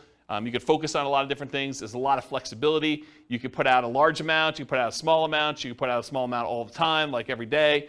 You have pretty good impact, especially if you have really good ads. You could change the size of the ad to have really big impact, or you could do postcards and do a lot of them. It has a pretty historic response rate, and with the movement of a lot of companies away from direct mail, there are less people competing with you in your mailbox. You show up alone. Versus someone goes online, you do pay-per-click, or you try to compete with SEO, and you want to come up for, sell a house fast in whatever your city is. Realize that you're not the only person trying to come up for that. There's other real estate agents, there's other investors, and so now you're competing with the 4 or 5 or 10 or 15 or 20 or 30 other people there. With a postcard, some days you're the only one that shows up there. Sometimes it's, you're the only one that shows up that month. So you definitely have a lot of ability to show up there without competition. You have selectivity. You can decide who you want to target versus having to hit a lot of waste, a lot of different people in there. It's highly scalable. You could decide you want to buy one house every quarter, one house a year, or you could decide you could buy 10 houses a month. Whatever you want to do. This is a very scalable type of thing with direct mail. It's relatively inexpensive to do. It's proven. A lot of people have used it for. And the other thing is privacy. If I want to find out what someone is doing in order to market to find properties, and you're doing stuff online or you're putting an ad in the newspaper, I can go look at that newspaper, I can go look at the online stuff, and I can see what you're doing in your business. And I can try to deconstruct that. I know unless I have a house in that marketplace and you send direct mail to me, it's hard for me to see what you're doing. So there's some privacy way to do it there too. What are some of the downsides? Sometimes there's delays in delivery. You can't always time this perfectly. Sometimes you get poor quality lists. You'll have a bunch of undeliverables or bad names on there. The cost per exposure, it's relatively high to get your message in front of somebody. There's some possible saturation. And then sometimes the mail gets lost or it's undeliverable. If it looks like an advertisement and you have a disgruntled postal employee, sometimes they'll take your mail and just throw it away, especially if you're doing like every door direct mail where you hit every house in a neighborhood or a certain carrier route. Sometimes the carrier will say, 400 of these, no one's expecting these, I'm just going to throw them away. So you have some loss when you have that. All right, so those are pros and cons. So farm areas, let's talk about mailing lists and stuff like that. I'll show you some examples. So farm areas, geographically, you can decide you're going to market to a specific county or a specific city or a specific MLS area or a specific subdivision or a specific zip code. In my opinion, if you're going to go target a certain area with a mailing list, I think you should try to run some data on that thing and try to find out, hey, what's the typical age of a property or the range of property ages? What's the typical property price range of that list? How many days on market is it typically taking to sell in that area? How big of a discount from list price or premium over list price are people getting in that market? What's the price per square foot there? What are the typical lot sizes? And the reason why I think you want to run this is so that you don't spend a bunch of money on marketing for the first couple times you do it, only to realize you're getting really crazy, crappy leads because they're not what you want. You want to find out what the people you're mailing to, their houses look like from like a data perspective. Your own ones or ones around you, so you can pick geographically. You don't have to do local. You can decide to buy outside another market if you prefer. I was doing a lot of stuff in other markets. So I would do some stuff here, but I finally started doing a lot of marketing to some other cities that I wanted to buy in. Finding deals that fit your criteria based on geographic stuff, and then there are exceptions to every rule, all this stuff. Continuing on with mailing list selection, so you can decide property types. I only want to do detached properties like single-family homes or attached properties, condos and townhomes. I only want to focus on multifamily. I only want to focus on mobile homes or modular homes or manufactured homes. You can pick your price range. You can pick your median price, your average price, your low end, your luxury, whatever you decide you want to focus on from there. You could focus on financing, especially if you're going to try to come in and buy properties subject to or with wrap financing, or if you want owner financing. So you can look at the mortgage balance. You want to do low equity if you want to buy properties with subject to or wrap financing or lease option, something that has a high mortgage balance so you could take it over, and more likely to be able to structure a deal like that than someone who owes something that's very little, like directly subject to. Or if you want to try to get owner financing, try to do ones with low mortgage balance or no mortgage balance. And if you can't get that data, sometimes you could look at the date of the mortgage, and if it's a really old mortgage, it's very close to be either completely paid off or very low at that point. Type of loan, FHA or USDA, beware of doing subject to on those, but it could be good for assumption if you're willing to move into property. VA loans or conventional financing, and then if there's a private loan on there, if you're looking to raise private money, you can look for all the different private loans and try to reach out to the private lenders and see if you can get some financing. They've already done it once. So you look at that as your kind of like private money list. Years owned, so you look at the last sale date. The shorter the ownership period, the more likely it is to do a deal like subject to or wrap financing or lease options. The longer the ownership period, the more likely it'll be paid off and you'll be able to do owner financing. There's just general rules. If there's no public data, the last purchase could be prior to the electronic recording of that, and so those are probably paid off. The age of property, newer properties, lower maintenance, lower equity, subject to wrap financing and lease options. Older properties tend to be more fixer-uppers, free and clear, and owner financing. So if you're looking for those lists. And then demographics, the age of the owner. You could find people that are likely to have more equity by looking at age of owner. And then occupancy, whether they're owner occupied, someone's living there, or if it's a landlord, absentee owner, where the tax bill is being sent to an address other than the property address. And it can be either out of town, out of state, or out of country. And then other specialized lists, you can look for vacant properties or probate properties as examples. Probate properties are properties that are owned by heirs, like someone has died and then it's been passed on to the heir. Any questions on this? Oh, I guess there's one more. Size of the list.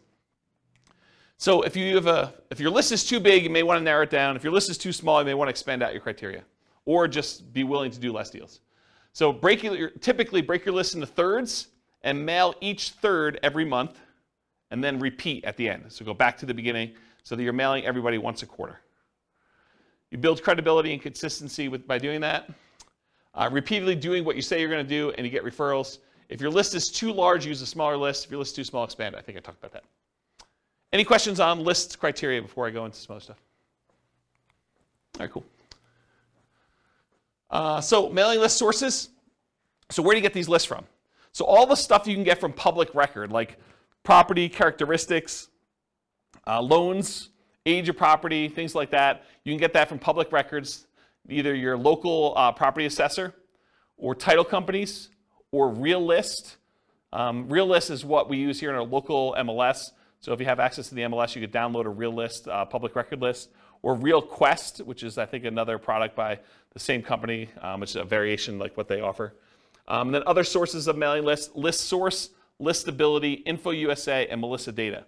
And some companies will specialize in just general characteristics of the property. Some will be able to give you kind of like mail merged lists with other data, like they can combine a property address with other things they know about them, like bankruptcies or foreclosures or income level or things like that, if you want to have things merged together. It'd probably be a whole class on just mailing lists, but that's the idea. And then list hygiene, you're going to mail stuff, you're going to get things returned to you as undeliverable. So you got to do stuff with them. So number one, remove duplicates before you send them out. Use the National Change of Address, the NCOA service, to make sure that if someone moved, you get their updated mailing address.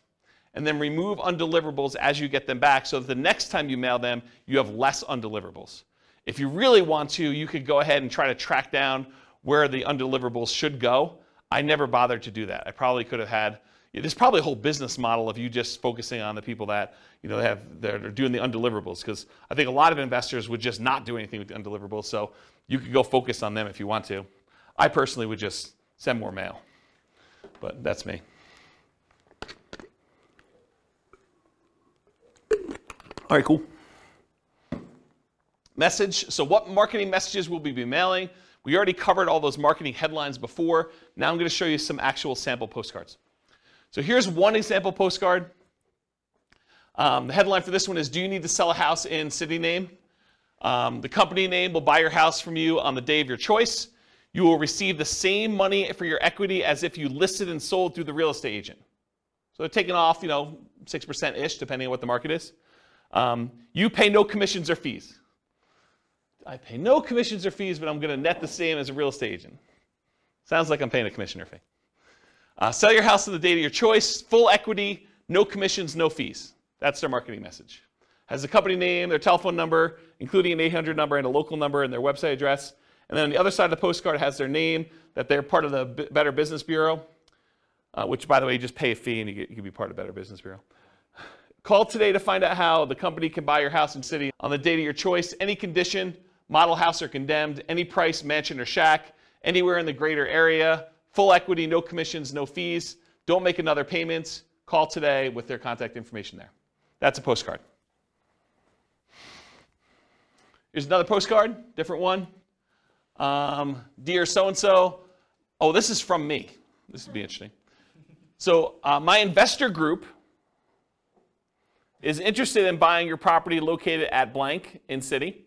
We buy several houses each month, and we're looking to buy more in this area. So what did I just do? I borrowed credibility, right? So if you're brand new and you're part of an investor group, maybe your investor group buys several houses, right? So now it's not necessarily you. If you're a brand new investor, you can do this. Should you have any interest in selling quickly and easily at a fair price, please call us at telephone number. If you get my voicemail, please leave a message for a prompt return call. When you're ready, I'd be glad to meet with you, inspect the property, and let you know exactly how much we can pay. You can also visit us at website address to submit a property information form and get the ball rolling. We have purchased hundreds of properties throughout our area since a date, so you may be a perfect solution for you selling your property. Call or visit our website to learn more about how we can buy your house as is on the date of your choice. Thank you. My telephone number, my name, my telephone number. I also have my website address there. And it says, P.S. if you're not interested in selling now, please keep this card for future reference. And then I make a disclosure at the very bottom in smaller font. Licensed broker and investor not intended to solicit properties already listed for sale. So this is an example of a postcard I would send through Click to Mail. Any questions on it? Here are some handwritten letters. Dear so-and-so, I'm currently looking to purchase a property in the blank county area. I've looked at several properties in the area, and I'm seriously interested in purchasing your house at blank. Do you really think they looked at properties in the area and that they picked mine out? Yeah, this is the challenge, right? Like, I think you lose credibility with this. A few good things to make an easier sale are, 1, the condition of the property is not important. 2, no realtor commissions. Why pay a commission if you don't have to? 3, I will pay cash and purchase in as-is condition with no bank inspections for termites, roof, electrical mold, etc. Is it really the bank doing that? Not really, but I'm being critical. I should be less critical. 4, our closing time is fast and flexible. You will not need to do any fix-up work if you are interested in selling. Please feel free to call me on my private toll-free number, which is this telephone number, and sincerely their name. What's that? It feels like an old letter. Do we say toll-free anymore? Yeah, probably not. Probably not, right? I think I do say area. Yeah. Here's another one. This one's not handwritten. It has a date and address and regarding a property address. Dear so-and-so, this company is interested in purchasing the property listed above. We will buy the property in its as-is condition. You will not have to make any repairs or improvements. We will make a cash offer to ensure there will be no problems with financing. You will not have to pay a real estate commission, and we will close around your schedule. Thank you for your consideration. If you're interested in selling the property referenced above, you can contact me directly at a local telephone number. Best regards, their name and their company name. Here's another handwritten yellow letter. This one was photocopied onto this. So, and then they had, you could tell the ink was different, so they would photocopy it, and then they'd write the name and the address separately. So everything else was photocopied, but then it was handwritten in the same ink color. So dear name, hi, my name is blank. My wife and I would like to, by the way, is this a male handwriting or female handwriting? Yeah, but it says my name is male name, right? I think you lose a little credibility there too.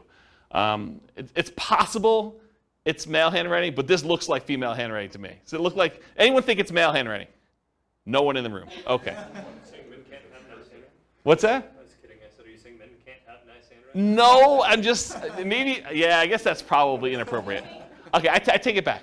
What's that? But do you think it also, people would lose, I think, I've thought about saying my husband and I, but I think as a female I would lose credibility in a lot of ways. Oh, I don't know about that, and I probably shouldn't touch that one.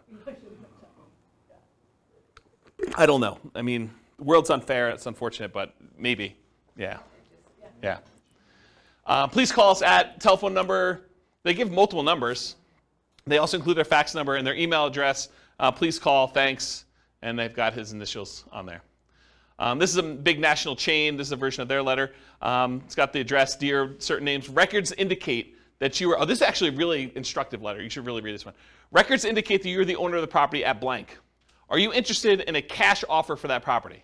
Our business is buying and selling houses and multiple house packages. We rehab and resell houses, and we sell property to other investors. So they're telling you they buy houses, but they also say, hey, look, if you got more than one, we'll buy all of them, right? They're telling we'll do the package. We rehab and resell them. They're telling you what they're doing, and then we resell them to other investors. Well, that's pretty interesting. We only buy houses at a discount. They're disclosing that up front too, right? But when we buy them, we pay cash. We pay most normal closing costs. We take the house as is. You don't need to do any repairs. And we can close quickly if you want us to. If you're interested in selling, would like a quick cash offer on the house at blank, please call 800 number 7 appointment to see your home. We maintain a very high professional standard. We maintain very high professional standards in the conduct of our business. We believe in making a positive contribution to our community. Please call toll-free number. If you're interested in selling your home, or if you have any questions, thank you for your time to review my letter. Sincerely, their name. P.S. We pay cash and most normal closing costs for properties, and we could pay quickly if you want us to. Are you interested in selling your property at blank? Please call this number. So the P.S., which is the second most read part of the letter, is just another offer. It's basically repeating the offer. That's pretty instructive too. P.P.S., which I guess is the second P.S. in the letter, not ready to sell today, then please keep this letter with the important real estate documents and call us when you're ready. Interesting, right? I thought that one of the things I liked about this one is they're telling you we're looking for a discount. So are they going to get a higher volume of calls or more qualified calls? More qualified, right? Yeah. I bet they paid a lot to have that drawn up too. Yeah, like tested it and professional copywriter sort of thing. Yeah, and this is what's great. Like once you get a copy or a couple copies of these, you can modify it to your own stuff, right? Like don't copy it verbatim, but massage. Kind of use this as a guide and then write your own. Here's another couple postcard samples. Rachel buys houses in city. Unwanted estate, foreclosure, divorce, other bills piling up, had enough landlording, need to get out of town. Any condition, any location, any situation, close in 10 days. Call Rachel at her telephone number here. Problems don't just solve themselves. Call Rachel for a free consultative session. It's not as important why you need the cash as it is that Rachel can get you the cash and reduce your stress in as little as 10 days. And then Rachel buys houses, says their address, any condition, any location, any situation, close in 10 days. Call Rachel at her telephone number. That's another example of a postcard. Here's a couple other handwritten ones. Can you tell this one's like computer generated on the left? Yeah, right? So, dear name, I would like to purchase your property. It's designed to be handwritten-ish. I would like to purchase your property located in city. I'm eager to purchase property in this type of neighborhood and was curious about your house located at blank. Are you interested in selling? Because I'm ready to purchase your property with cash quickly, and you don't need to be concerned with any repairs or inspections, plumbing, roof, termites, etc. I enjoy fixing these things myself. Please understand that I'm not a real estate broker, so we can avoid commissions. Also, I'm prepared to pay all closing costs. So if you're interested in a simple all-cash deal, please call me now at telephone number. Sincerely, their name. And then here's another one. This is actually me. Although it's my partner with the letter. And so this one was photocopied onto a sheet, and then we would write in their address here and their name up here. So everything else was photocopied with black ink onto a yellow legal pad sheet of paper. Basically, we'd go get the legal pads, we'd cut them, we'd pull them out and stick them into the copy machine and just print it right on this. And when we did a white sheet with the thing, we had a yellow sheet underneath it so you could see where the lines would line up, and then we just copied it right onto here, and so that's how this was done. And if you turn this over once it's actually done, you could see where it's real ink versus where it was copied, so you could see that the name and the address was kind of put in there. But everything else was standardized. So it says, dear, whatever her name is, my name is blank, and I'm a real estate investor. I'm currently looking to purchase a property in blank county. I've looked at several homes in the area, and I'm interested in purchasing your property at blank. I'm not a real estate agent and do not intend to use one to purchase a house. Why pay a commission if we don't have to? I will purchase your property as is conditioned, so if you're interested in selling now or in the near future, please call me at blank. Sincerely, their name. So that was an example. Here's another postcard. Tell me if this one reeks of credibility or it doesn't for you. So, dear blank, last week Tuesday, I was driving around the neighborhood and noticed your property at blank. I did some research in the public records department and noticed that you had owned it for quite some time, and so I was wondering if you had thought about selling. Okay, so first of all, I don't think this guy even lives in this city because I happen to know him. So I don't think he was driving around the neighborhood, and I don't think he did any research in the public records for this property in particular.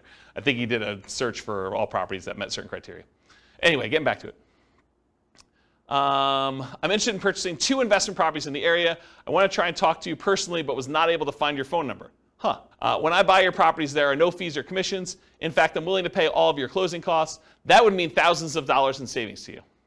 Additionally, if there are tenants, I could buy it when they're with them there, so you won't have to worry about you having them move out. I did not want to miss your call, so I took the time to record a message. I didn't want to miss your call. So I took the time to record a message about my offer to buy your property. Please call this toll-free number with an extension. You can call 24 hours a day, 7 days a week. Look forward to hearing from you soon. What do you think? Do you like the other ones better? This is the front. Urgent notice. Please just turn this card over for my very important message about your property at blank. All right, here's another one. Oh, this is me. Let's see if I can critique myself. All right, my company's interested in buying your property at blank in city. As a professional house buyer, I look to buy several houses each month, especially in this area, and since we use a long-term approach, we can usually offer you top dollar and close whenever you want. There's no need for you to fix up the house, put it on the market, pay any fees or commissions when I buy your house. If you have any interest in selling now or in the future, please call me direct at blank. You can also learn more about how we can buy your house quickly and easily by listening to a 24-hour recorded message at blank or visiting a website address.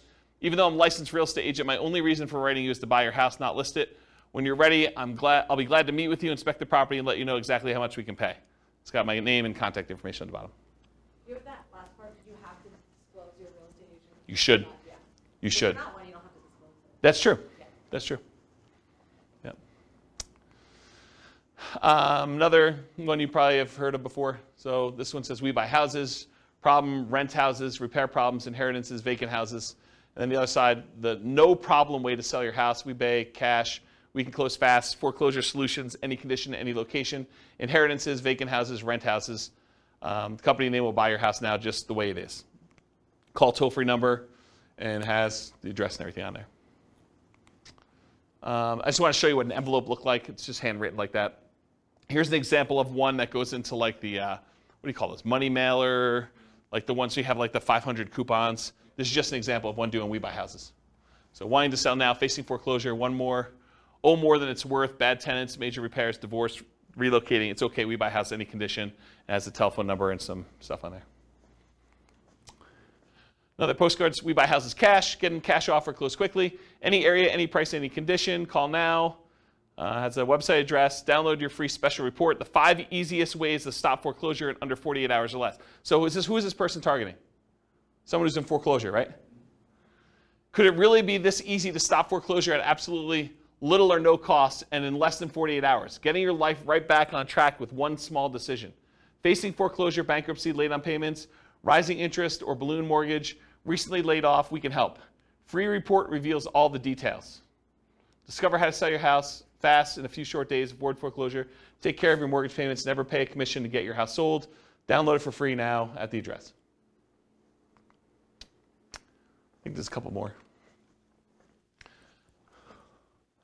If you're considering selling, we would like to make a cash offer, selling blank the address. We'd like to make a cash offer as is now. Upon contacting us, we provide you with the best possible offer promptly. Your offer will include verification from a financial institution certifying our ability to purchase your property with cash.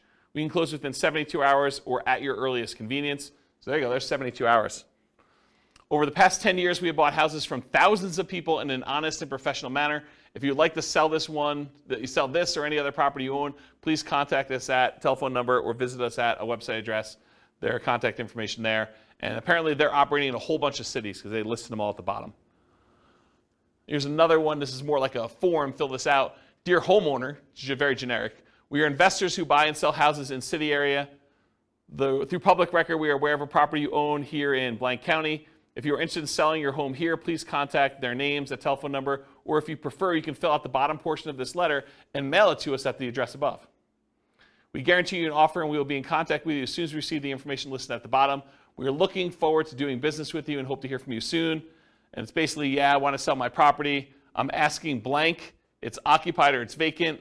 Beds, baths, square footage, pool, lot size. Why are you selling? Does property need repairs? Is there a mortgage? Are payments current? And then your contact information. And then it says, we'll inspect the property from the exterior and call you shortly with an offer. Interesting approach. Slightly different one. Do you want to sell your blank property? And they highlighted it. I buy houses, land, commercial property, and mortgages in the city name and surrounding areas. I will buy property in any condition. I could pay cash, which is bolded. If you prefer to have an investment with a high rate of return and tax advantages, we will make payments.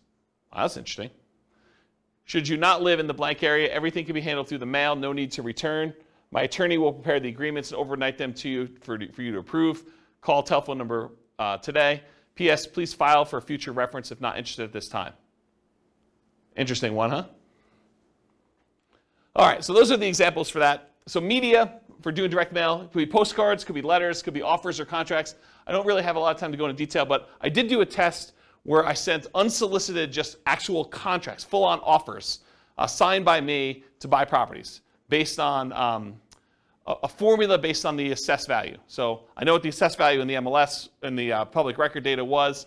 I had a formula where I knew approximately what those typically are, and I made an offer based on that assessed value straight up. So they could have literally returned it signed. No one actually took me up on the offer. A bunch of people called back. I don't think we ended up closing it, but it was a relatively small test. I just kept doing postcards. It was a lot easier. Why? Do you think people thought it was like fraud or something? I think there's probably some of that. And so the question was, did people think it was fraud? I think probably some people thought it was a little fraudulent. I think also, people are confused by contracts. It was like a 4-page offer. And they're like, what is this? What am I doing here? And so I think, this is like the 1-step versus 2-step example. That was 1 step in it, right? I'm sending you an offer. And I think most of the time it works better to do 2 steps. Just warm them up to the idea. Yeah, and then answer questions, build rapport, answer questions that they have, kind of talk to about stuff. Excuse me. Postcards, letters, offers, contracts, free recorded information lines, websites, lead forms, and special reports. So those are the types of media we could use in order to get in touch with stuff. What name do you use on your marketing? You could use your personal name. For example, I could use James Orr. You could use the name of your acquisition manager. So for a while, I had a person who was doing acquisitions for us, and we put their name on there. A pseudonym like Jimmy Orr or Jim Orr. If anyone calls me Jimmy or Jim, I know you don't know me, right? Because that's not my name. My name is James. So you could put this on there, though, so when someone calls on the phone, they're like, hey, is Jimmy there? I know it's from certain marketing. So you could do something like that. So whatever you want to do. Business name, you can put your business name on there. You could borrow credibility. I forget what I was talking about there. I don't know. And if you're a real estate agent, you should disclose that on your marketing.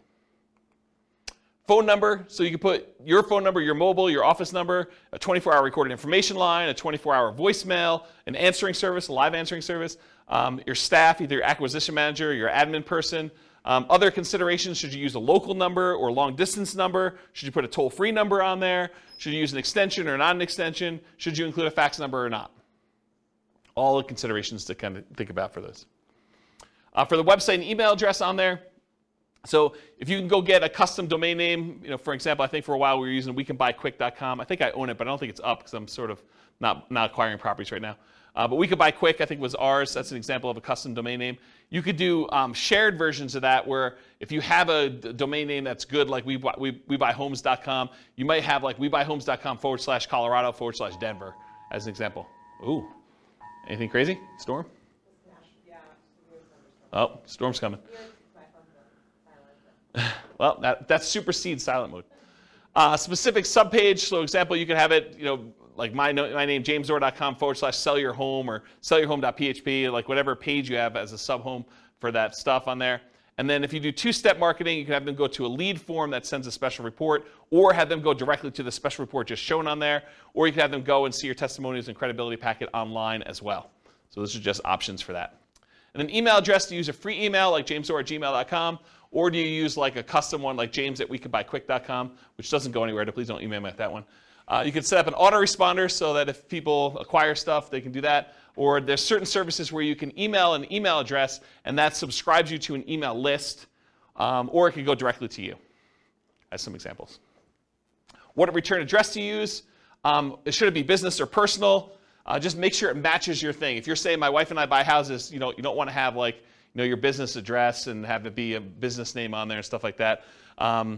I would not recommend doing your home address. You might get people actually coming and driving by, especially if they're upset for whatever reason.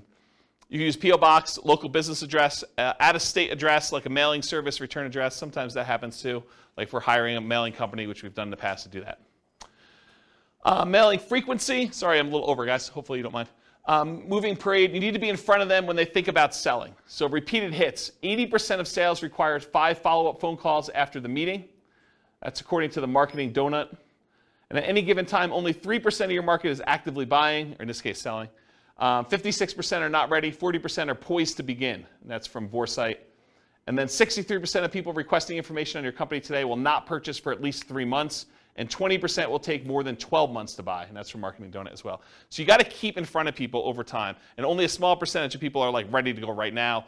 If you email them or you mail them again 3 months later, you have another percentage of people that are kind of doing that. And then certain ones will take a little bit of time to actually make a decision, so those come back around. You build this up over time, and you have a much better, more stable lead flow after a while. And then mailing services, you could use local print and mailing houses, or the U.S. Postal Service has a company that they do for doing direct mail services called click2mail.com. It's click the number 2 and then mail.com for doing that. That's it. Any questions?